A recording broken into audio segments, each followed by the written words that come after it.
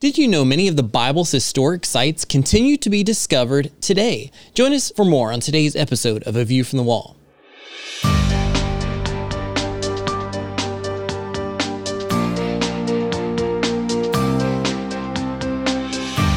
Join I Am a Watchman Ministries Managing Editor Joe Kerr with co-host Dylan Burrows, bringing you a fascinating discussion regarding the importance of Bible prophecy and Christian living today as it relates to our responsibility as believers to be watchmen.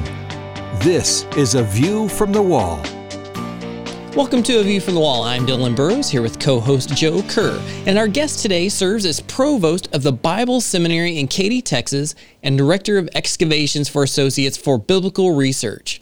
He has been a pastor, principal, author, and a sought-after Bible teacher and frequent guest on Christian television and radio. And he joins us today in a very exclusive, unique category of biblical archaeology. We're talking today with Dr. Scott Stripling, and we're excited to have him here on the program. Dr. Stripling, welcome to A View from the Wall. Hey, I'm thrilled to be here. I've been looking forward to it. Well, we have been looking forward to this as well, not just because of the historical research, but because of its significance today as well. We are talking a lot about this place called Shiloh, that if you looked it up in the Bible, we are talking about something that existed during the time of Joshua 3,400 years ago, where many of the things in the book of Joshua took place. The Ark of the Covenant was there for about 400 years. We have all kinds of information to talk about, so we're going to dive right in. And I know you just returned from Israel, where you oversaw some digs across the area, including one at the historic site of Shiloh. Take a moment and tell us a little bit about Shiloh, what's significant about it, and what you've discovered recently. Well, I'm always happy to talk about Shiloh. That's my favorite subject. And in fact, one of my favorite Bible verses is Jeremiah 7:12, which says, "Go now to Shiloh." So Great. That's what we did. We went to Shiloh and we did a winter project. And this is on the heels of 3 seasons of excavation that we have completed now, and we are exposing the northern slope of the ancient tell that was settled about 1700, 1750 BC. The Israelites arrived there around 1399 BC, and what we're exposing is the tabernacle culture there, the material culture that supported the great sacrificial system.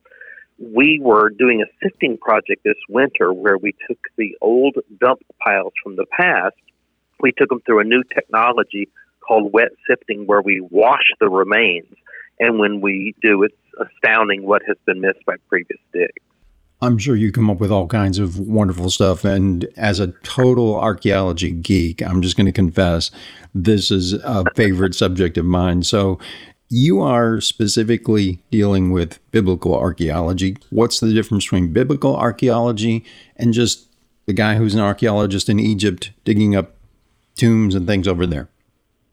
That's a good question. Number one, we're in the land of the Bible. So, one could be an archaeologist and be doing archaeology in Mesoamerica, for example. So I have no expertise in Mesoamerican or in any other type other than what we might call biblical archaeology. And what we're talking about when I say the land of the Bible is the Levant. So that's Israel, Jordan, Lebanon, parts of Syria, parts of Egypt, is that ancient kind of core of the biblical world. And when we're excavating, we're taking the Bible as a serious historical document. We study the other literature as well from Mesopotamia and Egypt and so forth. But we're coming at it presuppositionally that the Bible is a reliable historical document. And that puts us outside the mainstream of archaeology. But, that's exactly where I'm comfortable being, because I really do believe that the Bible is a reliable historical document. Well, that's great that you bring that up, because it really leads to where we want to take the conversation next. This idea that archaeology helps support the teachings of the Bible. And if you would, as we're continuing our conversation on this, help us understand some of the major discoveries that have taken place in recent years that help support what the Bible teaches. Well, there have been a lot, as you've seen in the media, but I'll just kind of focus on our work at Shiloh, for example, okay, and how that illuminates the biblical text. We uncovered this last season 3 horns from a 4-horned altar that had been demolished somewhere in antiquity. It appears probably by the Philistines when Shiloh was destroyed. so here you have the Bible describing Shiloh as a place of cultic significance for the early Israelites for over 3 centuries.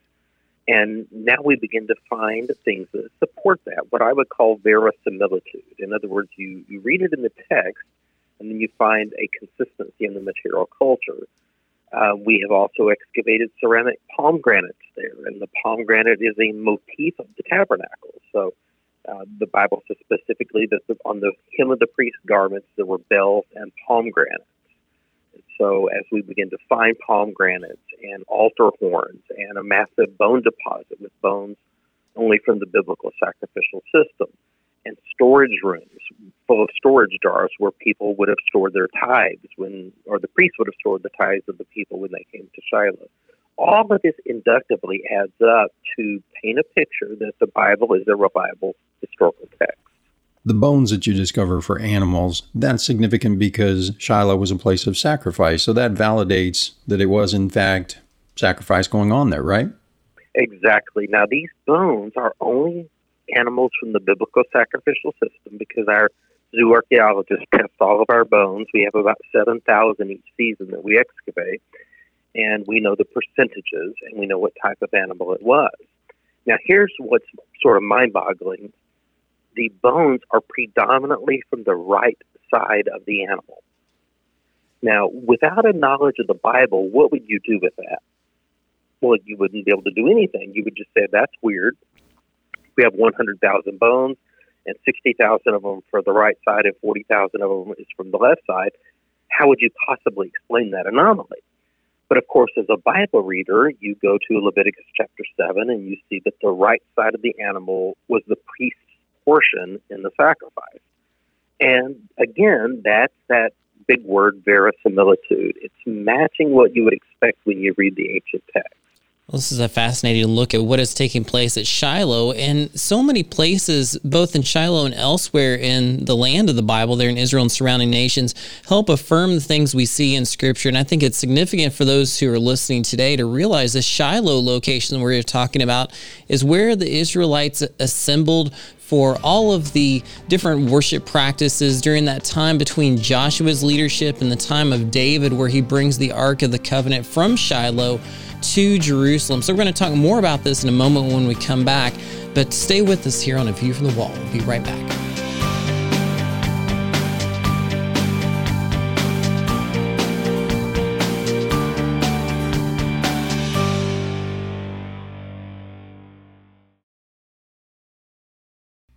From I Am a Watchman Ministries, here's today's I Am a Watchman Minute. In 2010, David Crisp was searching for buried treasure with a metal detector near Somerset, England. Suddenly, his device pinged, indicating an object was possibly buried there. He dug, and at first he found 1, then 2, then 3 old Roman coins. Day after day, he continued to dig, finally discovering a large vat filled with 52,503 ancient coins. It's one of the greatest finds on record. You know, studying Scripture is like searching for buried treasure. If you read fast, you'll find a coin or two, but the real treasure is found by those who dig, study, search, and pray for inspiration and illumination. Visit imawatchman.com for resources that will help you understand and appreciate the treasure that is God's Word. Be bold, be faithful, be a watchman. imawatchman.com.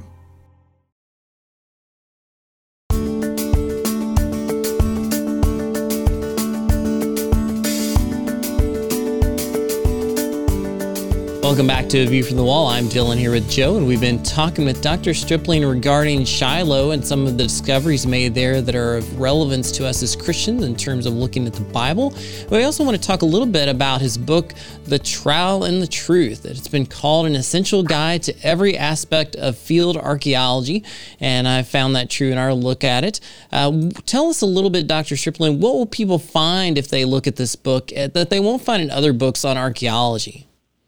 What I was attempting to do in writing The Trowel and the Truth was to summarize the major findings in the field of biblical archaeology and then to set them in a chronological framework.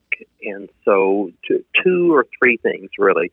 Number one, can we get our chronology right, the right time? Number two, can we get our geography right, the right place? And then number three, can we sort of cohesively take the great themes of the Bible and get a thematic harmony going? So the idea is that when the student finishes reading the book, that he or she has a flow of the thematic, chronological, and geographical movements within the Bible from an archaeological perspective.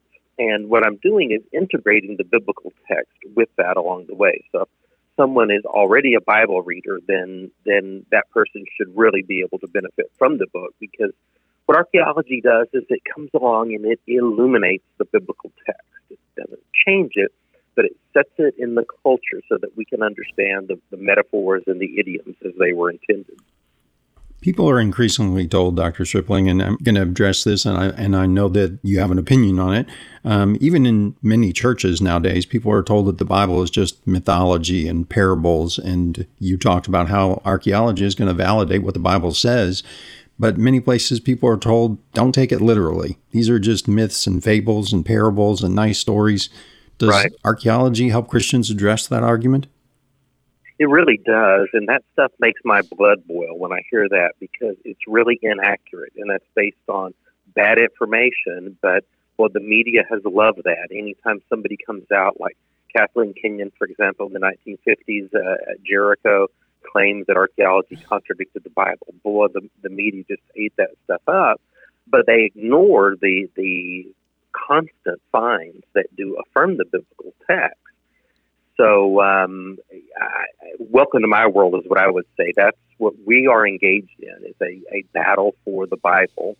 And we're engaged in that arena of ideas that I think is critical for Christians to become aware of what's going on, so that they can educate themselves, they can pray for those of us who are actually in the field doing that work. We're so glad that you are a Christian who's committed to this type of work. I know that when I was looking at your book, there are all kinds of pictures and images and pieces of evidence that help provide that evidence that we need as believers to show the reason for the hope within us, the reasons for the beliefs that we have, and that it's not just myths and fables, but it's something that's rooted in history, and you can still go and see that today. And that's one thing that fascinates me is some of the work that you do. You take groups of people to the land of the Bible there in Israel and help them to have a hands-on experience with what it's like to go through and investigate for themselves some of these sites. Tell us a little bit about what that's like when you take a group over there. Well, it's really fascinating to see the light come on when people have read the Bible, for example, maybe their whole life, but they've read it in 2D. And maybe I'll put it this way. I'm good friends with Matthew, Mark, Luke, and John. I mean, I talk to them all the time, and they're awesome. But as good as they are, they're 2D. When we can then take the fifth gospel, if I may, archaeology, we can then put everything in 3D. Or if you could picture the old Wizard of Oz movie, you know, when it went from black and white to color, that's what you get when you then begin to walk the Bible and dig the Bible. It really does make it come alive. We'll give folks a chance at the end to find out more about how they could join you on one of those trips and discuss exactly how they could go about being involved in, do you let them carry around dirt and actually participate in the dig? Oh, the volunteers are the ones who find all the cool stuff, and I would welcome all your listeners to contact us. They can just go to digshiloh.org and find all the details there about how to participate. We have a team of professional archaeologists that they conduct a field school, so we train the volunteers, and then they get to work under supervision, and they're the ones that make these amazing discoveries that help us clarify the biblical text. Well, that's a phenomenal opportunity. I know some of those listening will want to check that out. It's digshiloh, SHILOH.org. So we do want to encourage you to check that out as well. We'll mention that again at the end of the program. But this isn't just about the past, it's about the present as well. I know that there are political issues related to some of the sites that you go to. What are some of the barriers perhaps that you're facing when you're doing this type of work? Well, we've been excavating in what some people would call the West Bank or Judea Samaria or Area C. Each one of those has its own political connotations for 40 years now. So we're very aware of those geopolitical realities.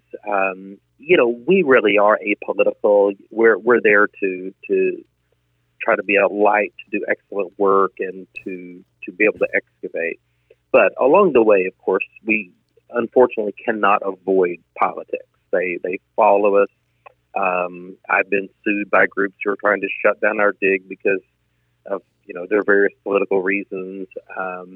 We have also been blamed for the conflict in the Middle East because we're finding things that prove that the Bible is a reliable historical document. And so whatever you do in that part of the world has political ramifications. But I do my best not to get entangled in it. Right. Well, it's certainly something you cannot avoid being in that land, but at the same time, your goal is to simply go to these sites to see what you can find and to share those discoveries with others. Now, when you come back and you have opportunities to speak, whether it's on radio or to church or on campus at a school, what are some of the things you like to highlight to say, this is why what I do is so important? Give us a little bit of that motivation that keeps you going out there again and again. Well, I like to do what I call faith lessons. And so we're looking at things that people may read the biblical text but not fully grasp it. And I'll share one quick example with you. Read Jeremiah 17:5. Cursed is the man who has turned his heart away from God. He will be like a bush or a shrub or a tree in the desert. Well, what does that really mean? When we look deeper in the language, the Hebrew word is arara, A-R-A-R-A. And arara is a specific type of plant that grows in that part of the world, and it produces a beautiful fruit, which happens to be poisonous, and it will kill you. So it looks beautiful on the outside, but on the inside it's full of poison. So read the text again, Jeremiah 17:5. Cursed is the man who has turned his heart away from God. He will be like an arara in the desert. Now it comes into focus. I may look like I've got it all together, but if my heart's not right with God, then there's really poison on the inside of me. So we just have hundreds of examples like that one of how archaeology and historical and geographical studies illuminate the biblical text. Oh, that's fascinating. Joe, I know that you just had a chance to go to Israel, and it's one thing to be able to be in the land of the Bible. It's quite another to have your hands digging in the dirt and to be able to go through it like you do on a regular basis during your trips there, and to be able to come back and share some of those insights with others. And that's what I hope we're doing with our listeners today. And we'll be right back in a moment with more on A View from the Wall.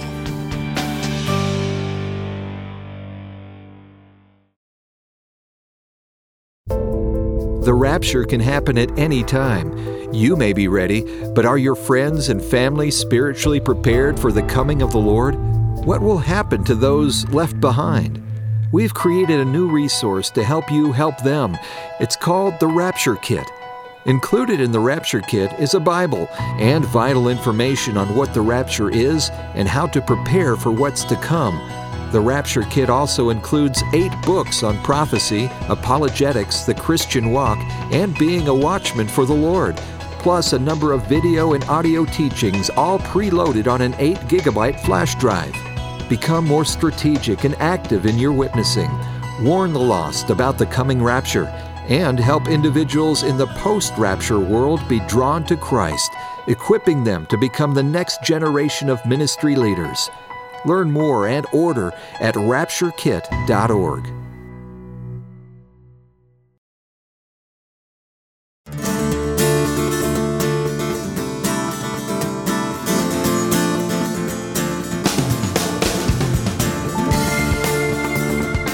Welcome back to A View from the Wall. We're joined today with Dr. Scott Stripling, and we are talking about excavation, archaeology, biblical finds in the land of Israel. Our Watchman audience, Dr. Stripling, loves Israel because they believe what the Bible says, that God gave the land to the Jews many thousands of years ago, and he chose it as a place to put his name there.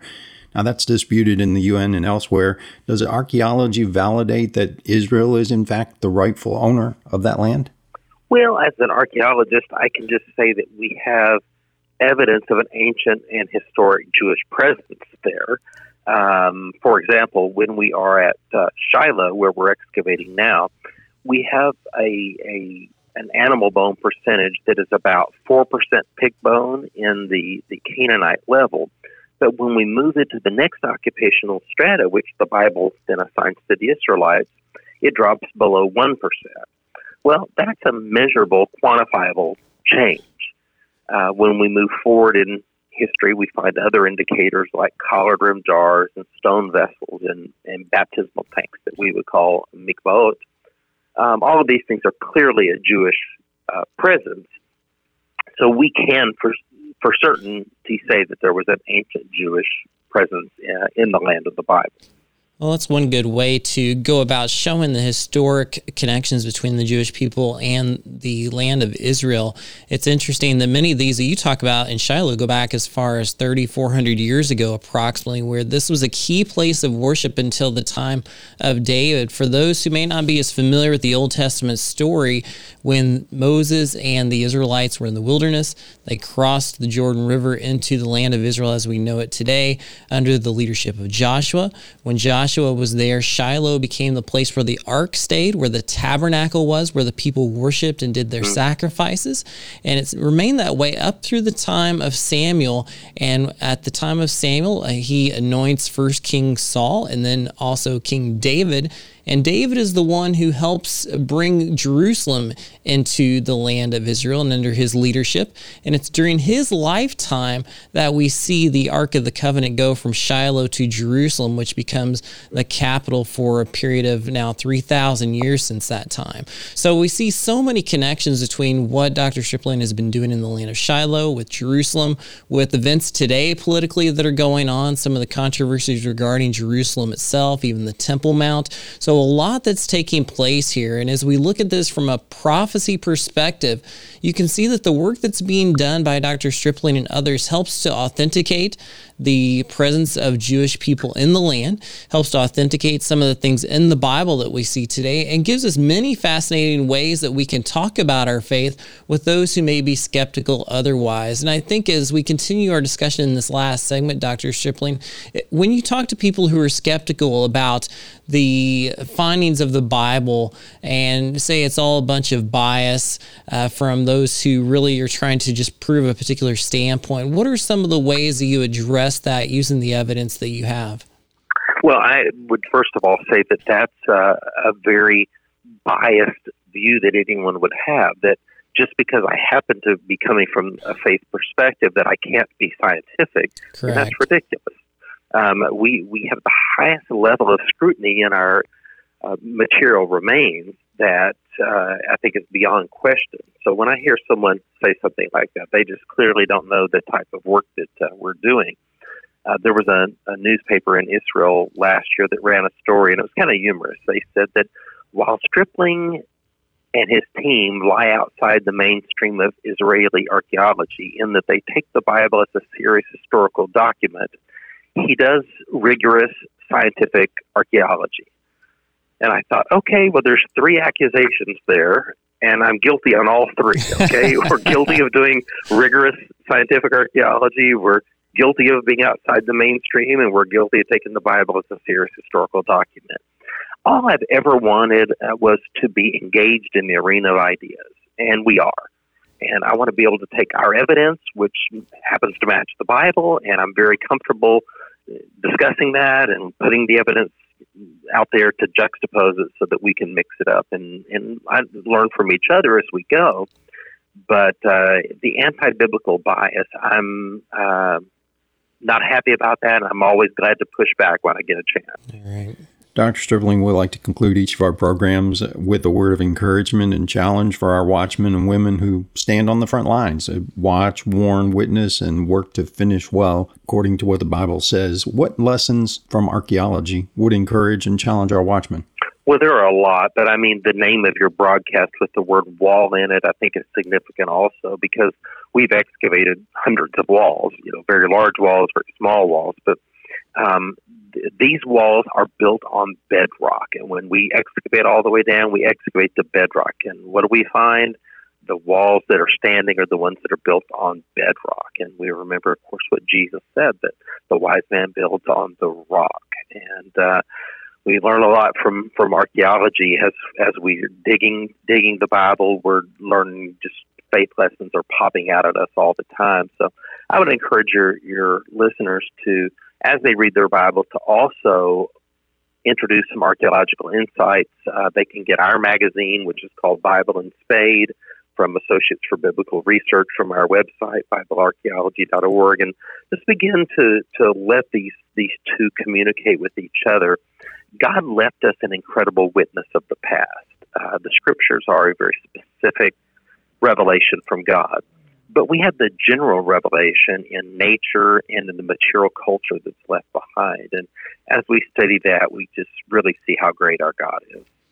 Well, that's so well said. And I think of many religious movements that really lack that historical background when it comes to evidence for their faith, but it, in my mind, strengthens the case for Christianity, the case for my faith in Jesus Christ, when I can look at the evidence that you and many others have devoted your lives to discovering and sharing in a way that no other movement can compare with. As I wrap up our time together with you today, I want to encourage people to get some more information about your work. Again, you mentioned digshiloh.org as a place for people who may be interested in having a hands-on experience there in Shiloh and doing some archaeological work as a volunteer. You also mentioned BibleArchaeology.org as a place where people can go and get more information about you, the work you do, as well as get a copy of your magazine. And then tell us a little bit again about your book and how we can get a copy of that for those who want to. Absolutely. And then my personal website is scottstripling.net, and so they can always go there and find information about my book and how to acquire it. We have a new book coming out later this year as well, 5 Views of the Exodus. I wrote the first chapter in that for the biblical date of the Exodus, and so I would encourage folks to keep an eye out for that from Zondervan later this year. And then search YouTube and Google and all those channels that are out there today that have all this cool information that people can access. We're excited to be doing what we're doing and welcome anybody to join with us. Great. And those of you who may be listening on the radio and aren't online at this time, please go to IamAWatchman.com as you see all the information below this episode that will take you to the links that we've mentioned. Well, Dr. Stripling, we appreciate you being with us, and we thank you so much for your time here with us on A View from the Wall. It's been a real joy. God bless you. Well, thank you. And again, those of you listening today, we appreciate you and your commitment to biblical truth and to knowing about the end times and communicating that to others. We hope you've been encouraged by today's program and encourage you to find out more at IamAWatchman.com. We look forward to being with you next time here on A View from the Wall. A View from the Wall, in association with I Am a Watchman Ministries, exists to equip a worldwide audience with biblical truth, sharing it with others, and being prepared for Christ's imminent return. The team seeks to encourage, inspire, and equip watchmen for such a time as this. For information about the ministry and upcoming events, visit IamAWatchman.com. A View from the Wall is made possible by the team of dedicated pastors, editors, and the many contributors of I Am a Watchman Ministries. To support our efforts, give online at IamAWatchman.com and click on the Donate button. Thanks for listening, and join us again next time on A View from the Wall.